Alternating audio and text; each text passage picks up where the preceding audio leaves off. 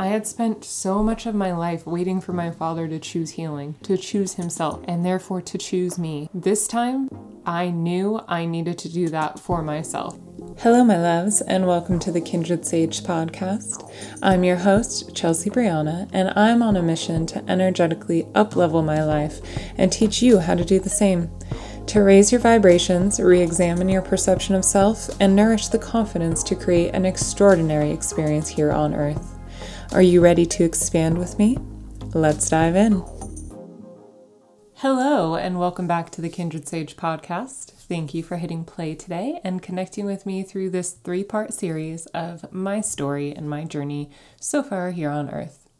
In part 1, The Caterpillar, I covered my first 14 years and the constant turbulence of abandonment and abuse, emotional, physical, psychological, from all caregivers in my childhood.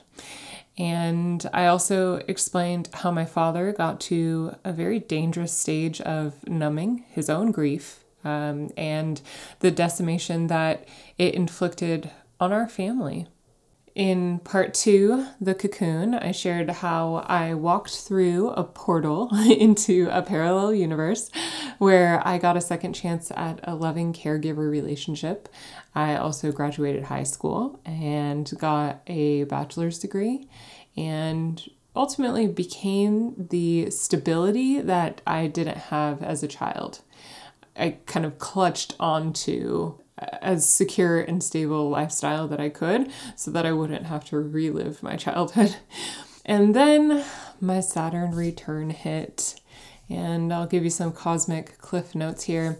A Saturn return happens approximately every 29.5 to 30 years, and this is how long it takes the planet Saturn to orbit around the sun and return fully to the same place it was in the sky when you were born.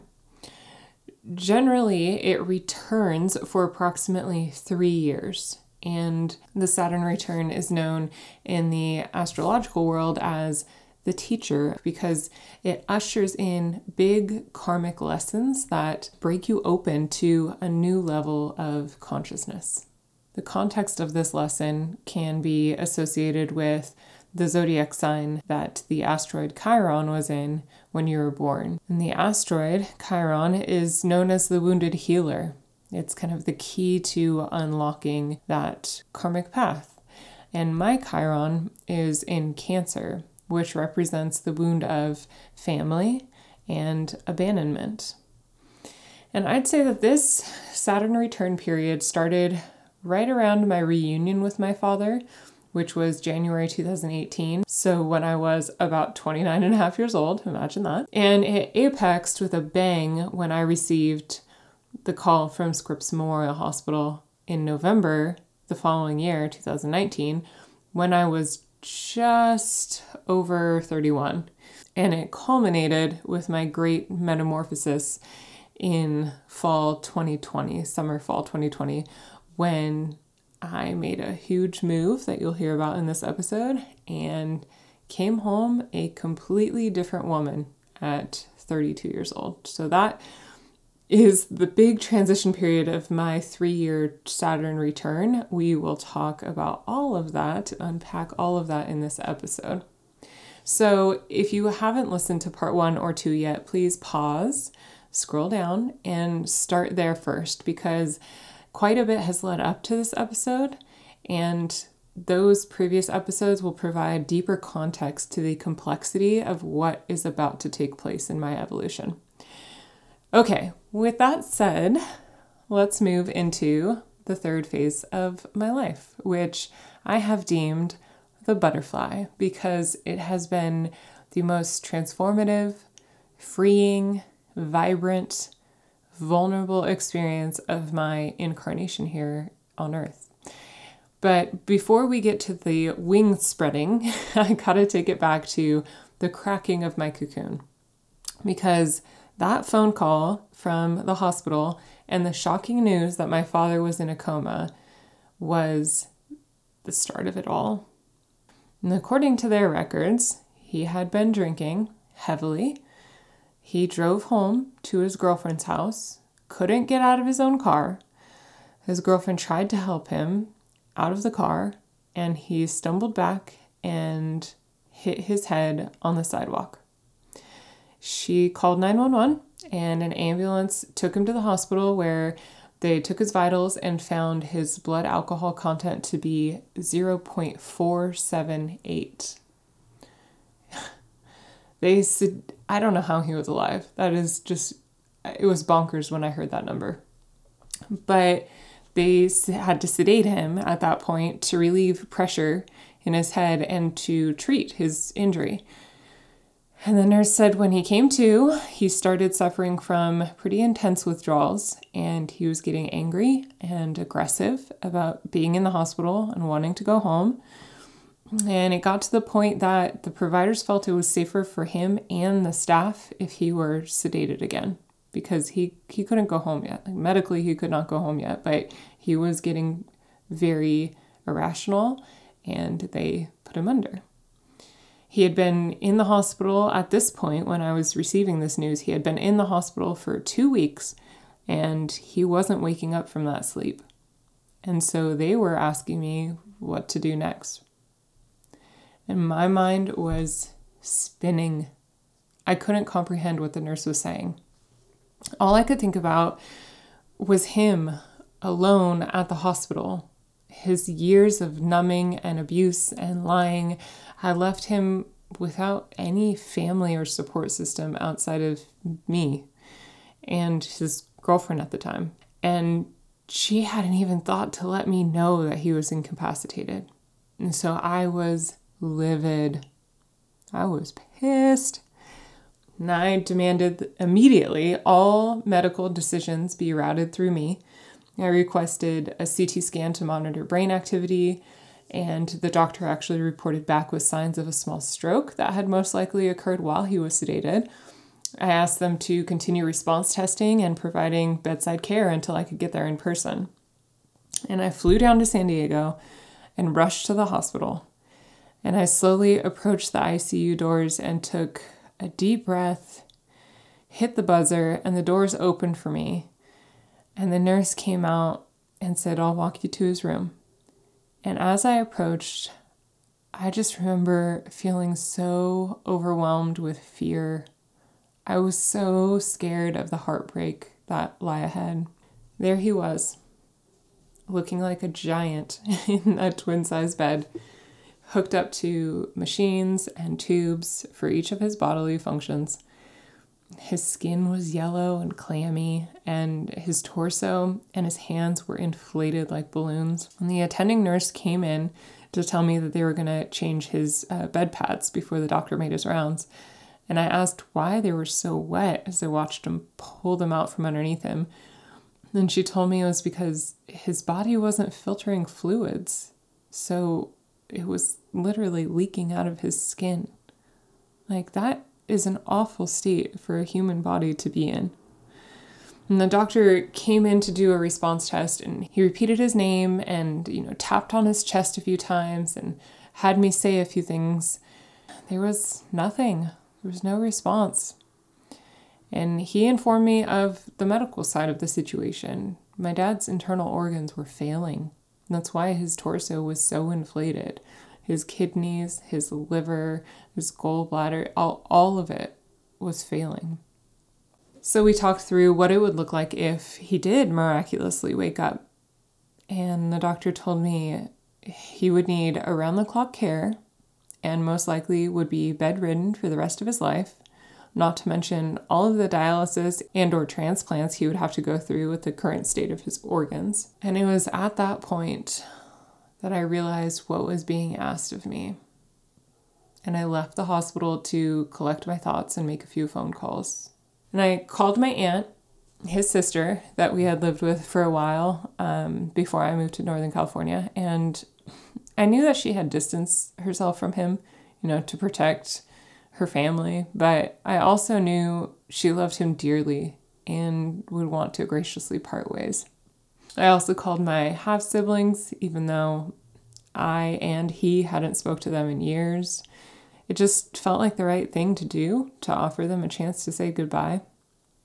And I met them actually at the hospital that afternoon. And to my surprise, they walked into the lobby with my stepmom. And that was the first time I had seen her since I had filed the restraining order when I was 14. And I walked up to them and I looked right at her and she said, "Hey, Chels." And I gave her a hug. And then I took my sister and brother upstairs to see our dad. And in those moments of hearing their parting thoughts and hearing them kind of process some of the emotions that were coming up, I felt a big shift of empathy toward the entirely different relationship that they had had with him. And they said goodbye, and I walked them out. And that was the last time I have seen either of them in person. Then the next day, I met my aunt and uncle at the hospital. And my aunt held a lot of grief for the distance she put between them. And she kept telling him she was sorry for ignoring him and giving up on him. She shared some stories of his wild youth in La Jolla and his joy rides in his Porsche and her perception of his shadows and his struggles in his journey. And it was interesting to witness. And then his girlfriend arrived, and within a few minutes of her being in the room, she became hysterical about the state he was in, demanding that I free him from his pain. And I'm not proud to say this, but I lost it. I could not bear the accusatory tone and emphatic demands. That was the last thing that my tender heart could absorb. So I firmly told her to say her goodbyes and leave. And when she had gone and my aunt and uncle had gone, I turned down the lights in the room and I sat with my dad. And I just watched his chest rise and fall to the rhythm of the machines next to him, noticing every flinch of his face and every cringe of his jaw, hoping that just maybe he would wake up. And about an hour later or so, the doctor came in and asked, "Are you ready?" And with tears streaming down my face, I couldn't even say a word. I just shook my head yes. And he motioned to the nurse to come in and proceed. And she removed all the tubes and turned off the machines as the doctor hooked up the last medication to allow my dad's body to relax into the transition without pain. And they told me that I could stay with him for the remaining time, that it might take a little while. And so I pulled the chair up close and I held his hand for hours. And I told him how deeply I loved him and how I always had, despite the struggles and disappointments, and that I understood he experienced immense suffering in his 64 years of life, that it really must have been so hard to carry all that heaviness with him for so long and to feel so lost for most of his life. I told him that he no longer had to suffer and it was time to release the trauma of his lifetime. I told him I forgave him for everything, this included, and I watched intently as his breathing slowed and witnessed when he stopped inhaling altogether. I called the nurse in and she checked him, looked at me, and nodded her head. And so I gave his hand one last squeeze, then whispered, "You're free." And with tears and snot rolling down my face, as would be a given in this situation, I gathered my things quickly and started walking to the door. And the nurse stepped in front of me and she hugged me so tight and she said, "I'm really sorry you have to go through this alone." And in that moment, my heart cracked wide open and I realized I'm alone.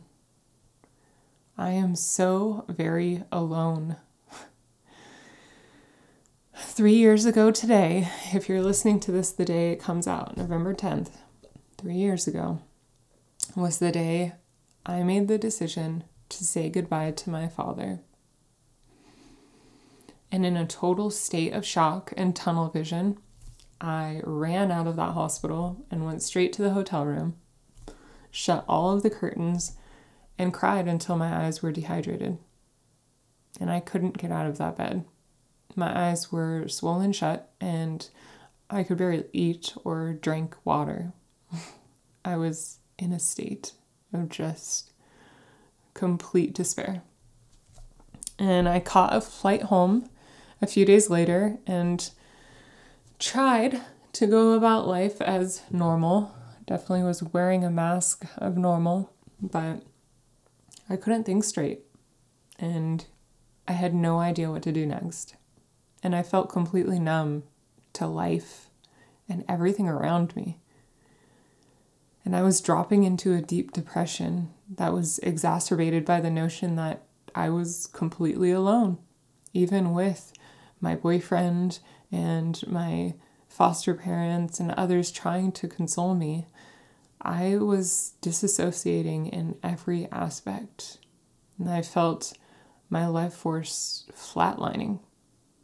And I turned to excessive partying to mask the depression, but that only magnetized more toxicity and density into my life.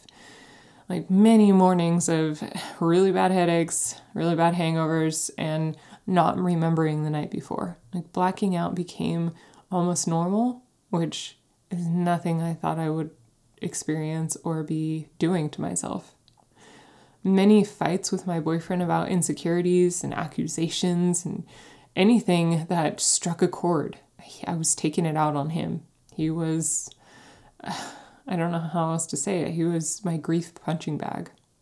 And many manipulative friendships that encouraged toxic behavior and irrational decisions.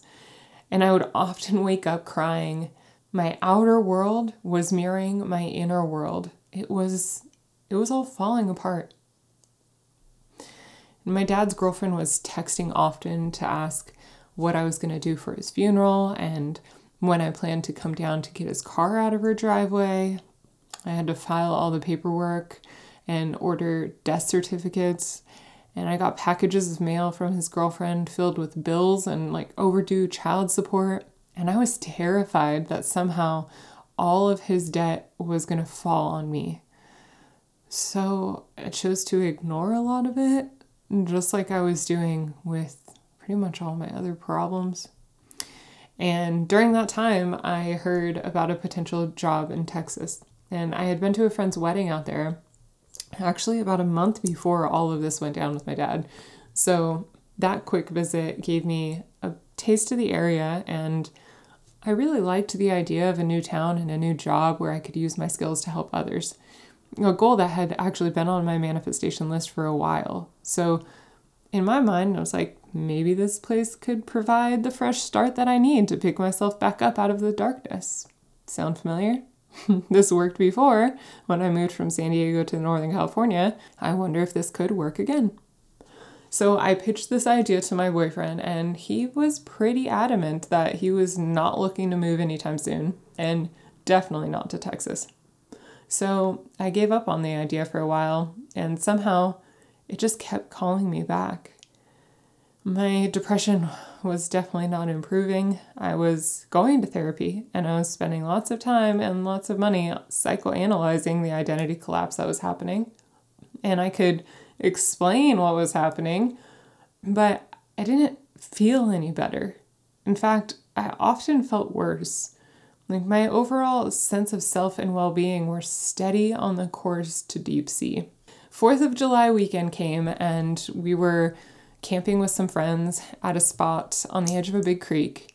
And I had been drinking a lot, like I mentioned earlier. So this particular day I had blacked out and remember coming to sitting on a large flat boulder in the middle of the creek, sobbing my eyes out. And I think the reason that my brain came to was because my friend was calling my name from the side of the creek and asking if she could come join me on the rock. And when she did, I let it all out. I confessed how unhappy and confused I was, how guilty I felt for my father's death, how alone I felt, how similar I had painted my partner in my father's image, and now it felt like our relationship was doomed and disintegrating, and I was causing all of this conflict. I told her about the opportunity in Texas and how I just couldn't explain it, but there felt like there was something there for me. And I admitted that something had to change, or else I was headed down a really bad path. And soon soon after that mid-creek verbal vomit, I accepted the job offer and I started packing my things.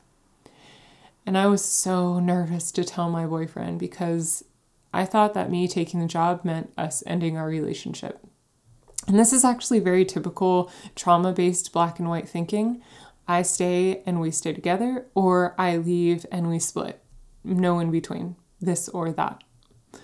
And that inevitable reality really hurt to even consider. Yet I also knew how bad I was hurting in that moment, and that at this juncture, I needed to choose me. I had spent so much of my life waiting for my father to choose healing, to choose himself, and therefore to choose me. This time, I knew I needed to do that for myself. When I finally broke down and told my boyfriend that I accepted the job and that I was moving to Texas, he was calm and present in a way I had never imagined he would be. He understood that this was something I needed to do for me, and he was confident that we would figure out how to make long distance work. My jaw was on the floor. That was not what I was expecting at all. I really didn't know how to process it when it happened, actually. What a poster moment of dropping expectation to experience the love and healing of here and now. Because that was so loving and that was so healing, and I am so grateful that he reacted in that way. I had planned to drive the 1,700 miles alone, but when I pulled up to say bye to my foster parents, my mom had her suitcase packed and told me that I didn't have to do everything alone. Mom is more than a title. It's definitely a verb. And I'm really glad that she hopped in because she soothed me through numerous waves of tears and quite a few thoughts of calling it off and turning around. 3 days later, we pull into the Texas Hill Country, and it's a lush canopy of green oak trees and wide flowing rivers. And the Hill Country is nothing like most people imagine when you mention Texas. It's actually a very beautiful area, a very alive area with gorgeous tall trees and flowers galore and wildlife everywhere. And my mom helped me settle into my apartment, which was only slightly bigger than a cocoon. And then I took her to the airport and got ready for my first day on the job. And that first day is the first time I stepped foot in a hospital since I said goodbye to my dad. And the emotions were a little overwhelming, actually. I didn't expect it to be that way, but it basically felt like exposure therapy. And that's really where the healing began, because I uncovered that wound that had been really festering under that mask of normal. And this was my chance to tend to it. And so this was late summer of 2020 when I finally got to Texas. And so that was in the middle of the pandemic. So there weren't really any events happening or ways to meet new people outside of work. And I only knew one person in town who was my best friend or roommate from college. And he was actually out of state on fires for most of the time that I was living out there. So let's just say I got a lot of alone time in. Without the distraction of others, I was forced to sit with my grief, with my energy, and with my emotions and get to know them intimately. And I started journaling daily and meditating again. I hadn't meditated regularly since my divorce. I was taking long walks next to the river that flowed through town, and I started practicing yoga again. And I found a rhythm in this realigned energy that brought clarity to the emotional blockages I was gripping onto so tightly. I didn't want to let them go because, honestly, I didn't know who I was without them. But morning after morning, I would wake up at dawn, roll out my mat, just like I had rolled out my comforter in that office with my dad, and I would sit and breathe and tend to my soul. And within a month of this devotion, I found the strength to book a day trip to San Diego to tie up the loose ends of my father's death. And I flew out super early in the morning, and I collected his ashes from the crematorium. I scheduled an auto donation through St. Vincent de Paul and met the tow truck at his girlfriend's house to finalize the exchange. And it only felt right to gift his car to this charity because they had kept him warm and fed throughout the decade of him being homeless down there. I grabbed the last few bills and items from his girlfriend and held space for her grief because I could feel she was in quite a bit of pain. And that's when I realized how much love she had for him in his last few years on Earth, when everyone else in his life had turned their back and raised the drawbridge to his pain. She was there. She was there, caring for his soul in the best way she knew how. And her love for him was the closest to my own. And without much thought, I grabbed the box of ashes from the back seat and gave it a big hug and handed it to her and said, "You know best where he would want to be laid to rest. Thank you for loving him as much as I do." And with that, closure commenced. I kept to my devotional practices every single day. I was intentionally centering, grounding, and conducting my own energy, and with it, I began adding color back to my world. And I uncovered deeper awareness and inner standing of my dark night of the soul. I found acceptance of the divine orchestration of it all. I let go of resentment, and I released many of the imprints and protective shields that had been blocking so much love and connection in my life. And I dedicated time to rewriting my sense of self and my purpose in this world. And as Jessica Hesser said, we will never free ourselves on the outside if we are still in agreement with bondage stories on the inside. Finding the truth of who we are and choosing differently is the work. 2 months later, I packed up my car and drove 1,700 miles back to California. And I returned a completely different woman than the one who left. And of course, there were noticeable changes in my appearance. I was smiling again, like full face smiling. I was full of energy and curiosity. My body was healthier than it had been in a long time. And my nervous system was relaxed. I was finding peace in my sense of self. And my appetite for numbing had waned substantially. And my patience for toxicity was 0. The block option on social media became my best friend because I wanted to connect in a new way and I wasn't hesitant about doing so. I started a girls group with my neighbors turned friends.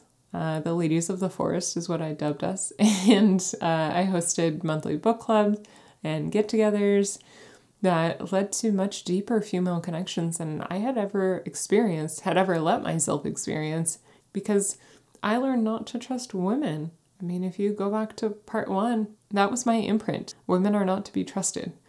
So I had to teach myself. I had to rewrite my belief system around trusting women and being able to open up and be much more vulnerable and trustworthy in that way.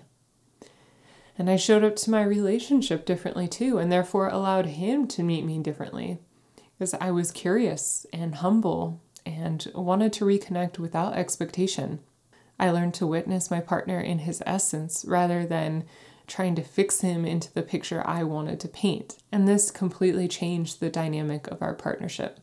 And I kept steadfast in my devotion to meditation and movement and breath work and my energetic blueprints, getting to know myself on a deeper level. I literally became the creator of my life, the conductor of my own energy. And in turn, my life is filled with magical experiences and beautiful synchronicity and deep friendships and relationships that provide so much healing and growth in my life. And my perspective of self and the possibilities of my experience have expanded beyond the complex trauma of my childhood and blueprint relationships with my father, my mother, and my family. As Stephen Covey said, I am not a product of my circumstances. I am a product of my decisions. Devotion is a decision. Alignment is a decision. Healing is a decision. Expansion is a decision. My metamorphosis has taught me that you can choose differently. You can burn down your story and rise from the ashes if you choose you. And you can choose you. You can always choose you without need for explanation. You can heal your heart and you can expand your world exponentially with more love, more connection, more awe and opportunity than you ever thought possible. I know from my own experience how life-changing energetic healing is. And this is how Kindred Sage was born. I felt called to create a place to share this healing wisdom with kindred souls who desire deeper understanding of themselves and their place in this world. And just to close the loop on the job in Texas, I actually still hold this position. I've gotten promoted, but they took a chance on me. 3 months into the job, they took a chance on me and allowed me to move back to California and work remote in our beautiful cabin in the forest. It's literally a dream and another scenario that I didn't expect and couldn't have predicted, but has been so divinely orchestrated. That concludes my 3-part series of my metamorphosis, from caterpillar, tender and frightened from physical, emotional, and psychological abuse, to the cocoon, literally saved by my guardian angels who gave me a second chance at loving caretaker relationships, and my healing reunion with my father after years of shielding my heart, to this part, the cracking open of my safe and warm cocoon with the necessary decision to pull the plug on my own father, and the crumbling that ensued, followed by the butterfly emergence. Choosing myself, choosing my healing, choosing devotion, an immense expansion of inner and outer freedom and flow. Thank you for tuning in. I'm very grateful for you, you beautiful soul. Until next time, ciao.